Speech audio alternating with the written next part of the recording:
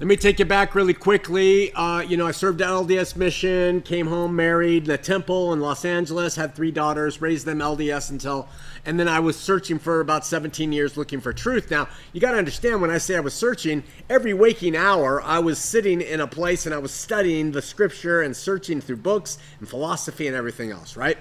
And I was ultimately confronted with some things that evangelical Christianity, sometimes Catholics, sometimes Mormons, sometimes Seventh-day Adventists, whatever it is, most people geared toward Christ in the faith will say these things, okay?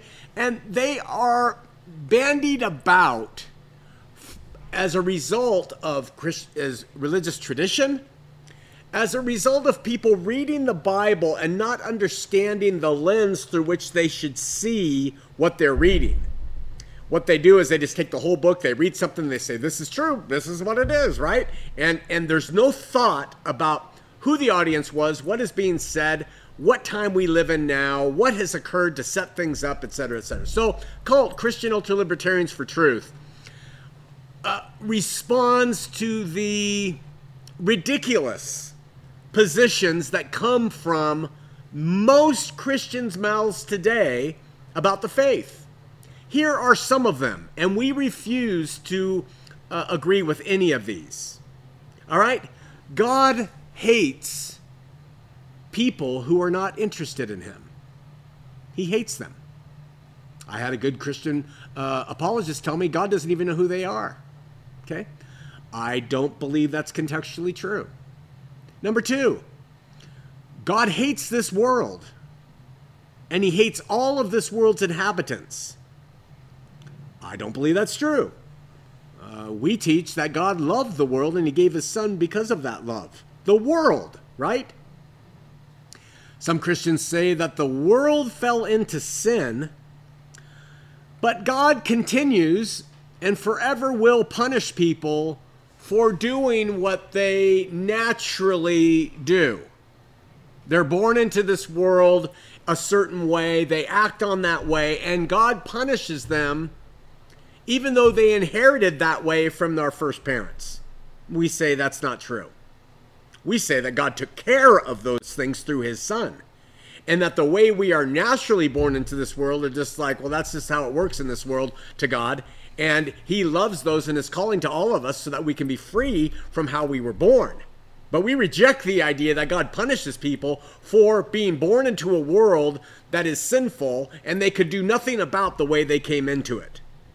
All right? The next one is that all non-Christians go to a literal burning place called hell forevermore when they die.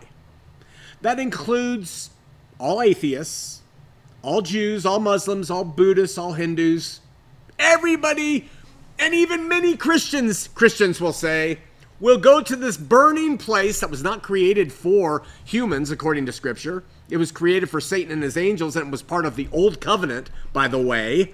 But they'll say everybody who's not a real Christian, who doesn't say Jesus' name, God is going to throw into this pit of fire forevermore after this life. We renounce that and say it's not biblical. The next one is this gets a little dicey, all non-evangelical Christians also go to that burning place.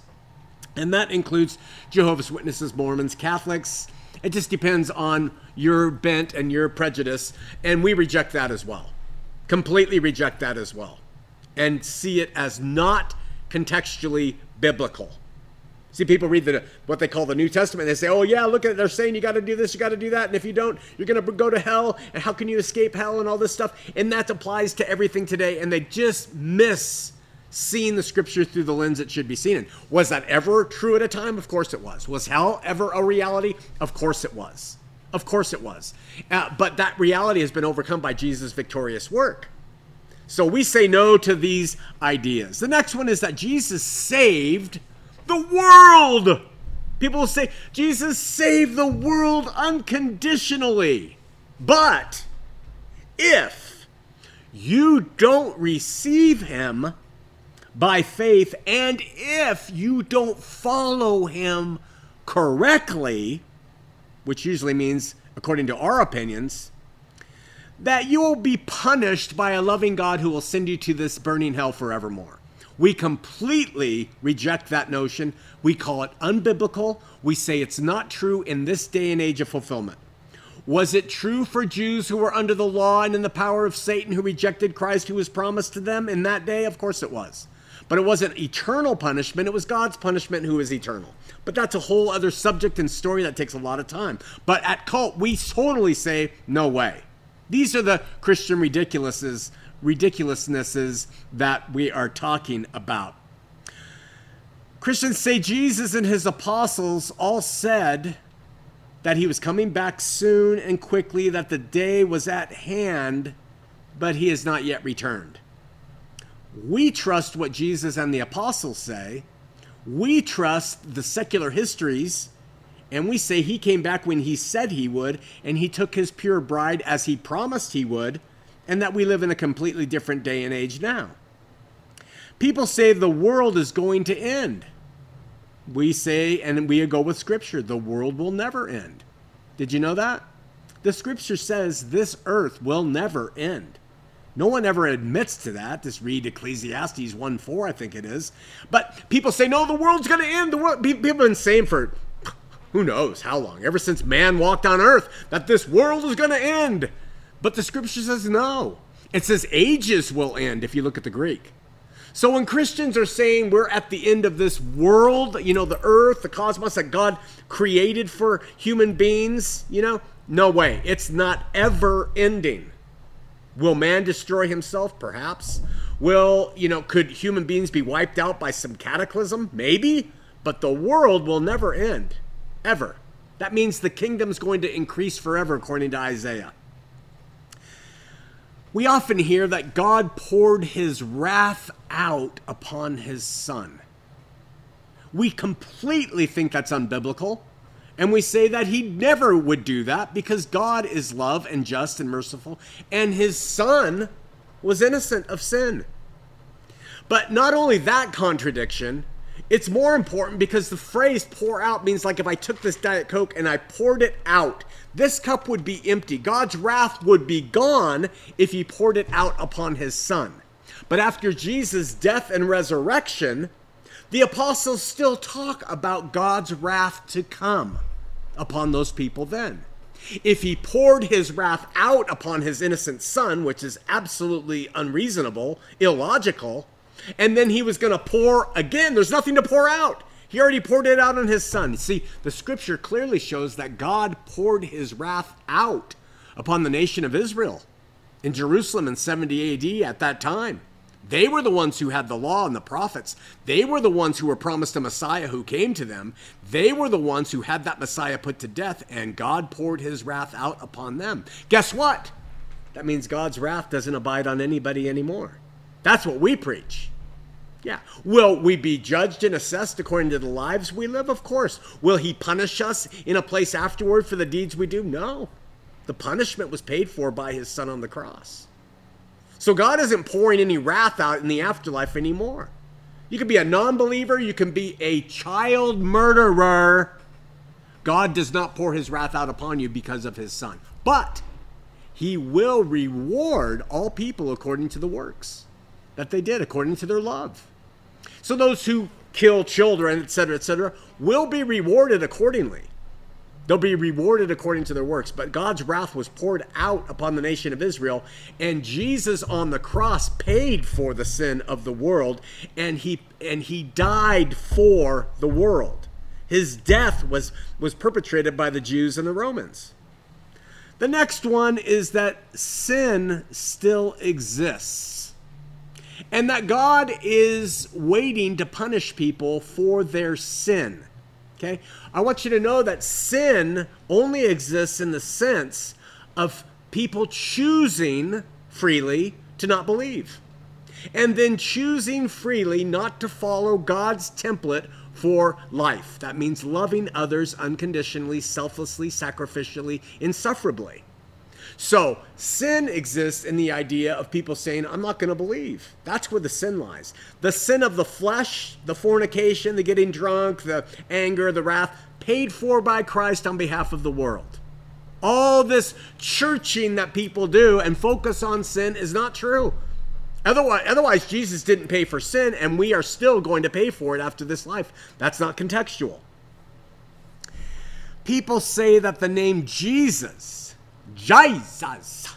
must be said in order for anybody, since he came, to escape hell and enter into heaven. This is from the South evangelicals, American evangelicalism. Got to say Jesus. Receive him into your heart to be saved. Not true.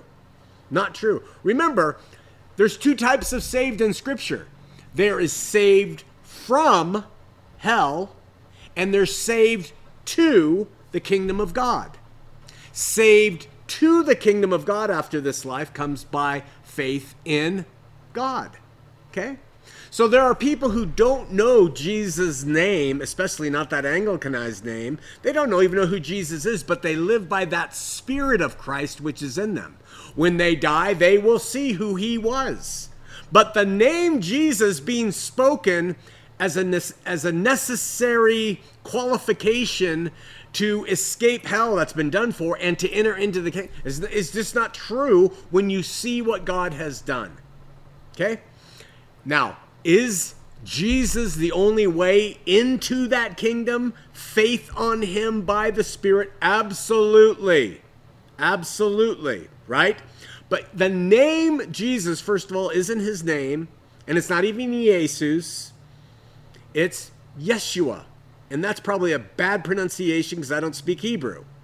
So forget this Jesus stuff, which is American evangelicalism and the Christianity that we talk about today, and look to people who live by faith and who walk in love. God knows their hearts. Jesus Christ will be revealed to them as Savior of the world, and they will enter into that kingdom. Okay? The next one is that the resurrection is mortal bodies that die, being buried, are all going to come up out of the grave again like they looked when they lived. Why do they say that? Because Jesus did the same thing when he was alive. They say the way he died and was resurrected is the way all of us will die and ultimately will all come out of the ground. We at Christian Ultra-Libertarians for Truth say that is a misnomer.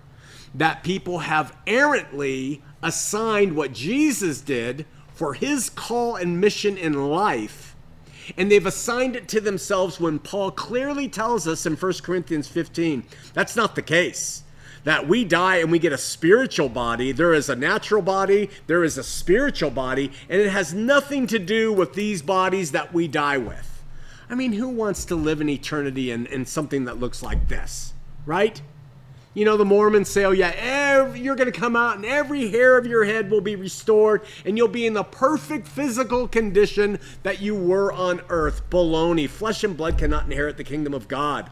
It's a spiritual body. Study 1 Corinthians 15. Look at our teachings on it at cult.love and you'll see it's not a physical body. People have been getting heavenly bodies ever since Jesus returned in 70 AD.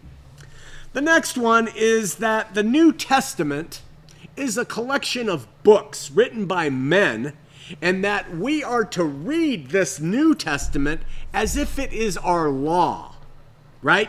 And that Christians read that New Testament and we say, this is how we must do things and how we must live. When in fact, the New Testament is actually described by God himself in Jeremiah 31. And it's not a collection of books. It's the day, and this is my New Testament, God says, when he will write his laws upon your heart and upon your mind, you see. And no man will say, know the Lord, for all will know him. So that collection of books that we read to understand what God has done to reconcile himself to the world, valuable, invaluable. We read it and study it word for word at cult.love. But it's as a means to understand the picture of the victory God has had over all things, as a means to reconcile the world to himself. When men and women take those books, they call them a New Testament, which is not God's New Testament, and they start following those as laws, they're just like the Jews. They're just like the Jews. And they become legalistic. They become judgmental. They become condemnatory of people who don't agree with their personal interpretation of those words written in ink and on paper. The next one is God is all-knowing and all-powerful, but he is incapable of saving anybody, and therefore everybody must be elected by him or go to hell. That's the Calvinist position. It's complete BS. It's not true. God is victorious. He had victory over everything that inhibits us. The only thing God, who is good, does is he now lets every individual choose what path they want to take in life. The next one is God is love, but being love and all-knowing, he created a world where most people will die with the sin natures they were born in, and then he'll punish them for it. How illogical can you get? I would never be a Christian if I came to realize that that's what it was. That, hey, most people born in this world in sin because Adam and Eve, the first parents, sinned, and God doesn't elect them because he, or whatever, and they die and go to hell, and God knew they would. No way. No way. Cult does not teach that. We teach what the scripture actually says. That human beings are predestined by God. We renounce that. That people must go to brick and mortar churches ever in order to be right with God. That they must pay tithing, money of their hard earnings in order to please God. That they must get baptized in water in order to enter into the kingdom of heaven, and that they must do any other list of religiously inclined things. We at Christian Ultra-Libertarians for Truth say maybe that was necessary, or certainly it was necessary in the Old Testament. It was certainly necessary with the apostolic church, which was the pure and holy bride. She had to be pure and holy for Christ to come and take her. But when it comes to the rest of us, brick and mortar religion's done. No man will say, know the Lord, for all will know me. We also hear that people who have never heard, not only say, never heard of Jesus, the Aborigines, the old story, go directly to hell. That's a lie. Calvin said that babies go to hell. That's a lie. All of that is just men interpreting scripture wrongly and not seeing it through the lens that they should. And then there are other commandments that Christians need to follow besides walking in faith and love. That's not what Scripture says. Scriptures say that there is religious authority on this earth that must be followed by believers. Not true. Not true. There's no established religious authority given to men, no priesthood on this earth that men have to and women have to look to in order to be right with God. That was done away with in Christ. Christians today say that life must be lived solely for God in order to please him, and that God sees other pursuits as evil or missing the mark. I suggest to you that God has given life, and he says, live it the way that you want, how you pursue it. Even if you are going to pursue the darkest corners of existence, prey upon people and hurt them, guess what? God gives you that right. Is it good? No. Is it of God? No, no, no. Will he love your actions? No, no, no. Will he love you? Yes. And he will constantly call to those who choose to operate in the dark. But this life is a proving ground. He created us so that we can, as people made in his image, choose daily to love him more than self. Okay? People say that Scripture is primary in the faith, and immovable opinions on what is true are more important than agape love. And we at Cult say no. We say that agape love is primary. That we say that the Spirit, whose fruit is agape love, is primary in the faith today. And that if I meet a Catholic or a Baptist or somebody else who says, well, God is this or God is that, and I disagree with them, I'll say, well, I don't agree, but I love you. And I'll treat you with agape love, and I'm not going to let this divide us. Immature Christians divide over doctrinal issues. Mature Christians do not. And then there are people who say that Christians are still saving people from going to hell. Hell's done, Satan's done, the world's been reconciled to God, Jesus has the victory. We renounce that and say, let's unify in Christian love, no matter people's respective beliefs and practices. Christians say hell exists, is waiting with its gaping maw to suck in every soul who doesn't say Jesus. It's antiquated, it's not contextual, it misses the lens. Christians say that God's wrath is still existing. No, God's wrath is done. He has been appeased by the blood of his sacred holy son. And finally, Christians say brick and mortar church exists and God endorses all of it. And I would say that God winks at it, God puts up with it, but he wants a direct, real relationship with every single individual, fully ensconced in the dark or truly seeking him to be in relationship with him. You have a great week. Love you.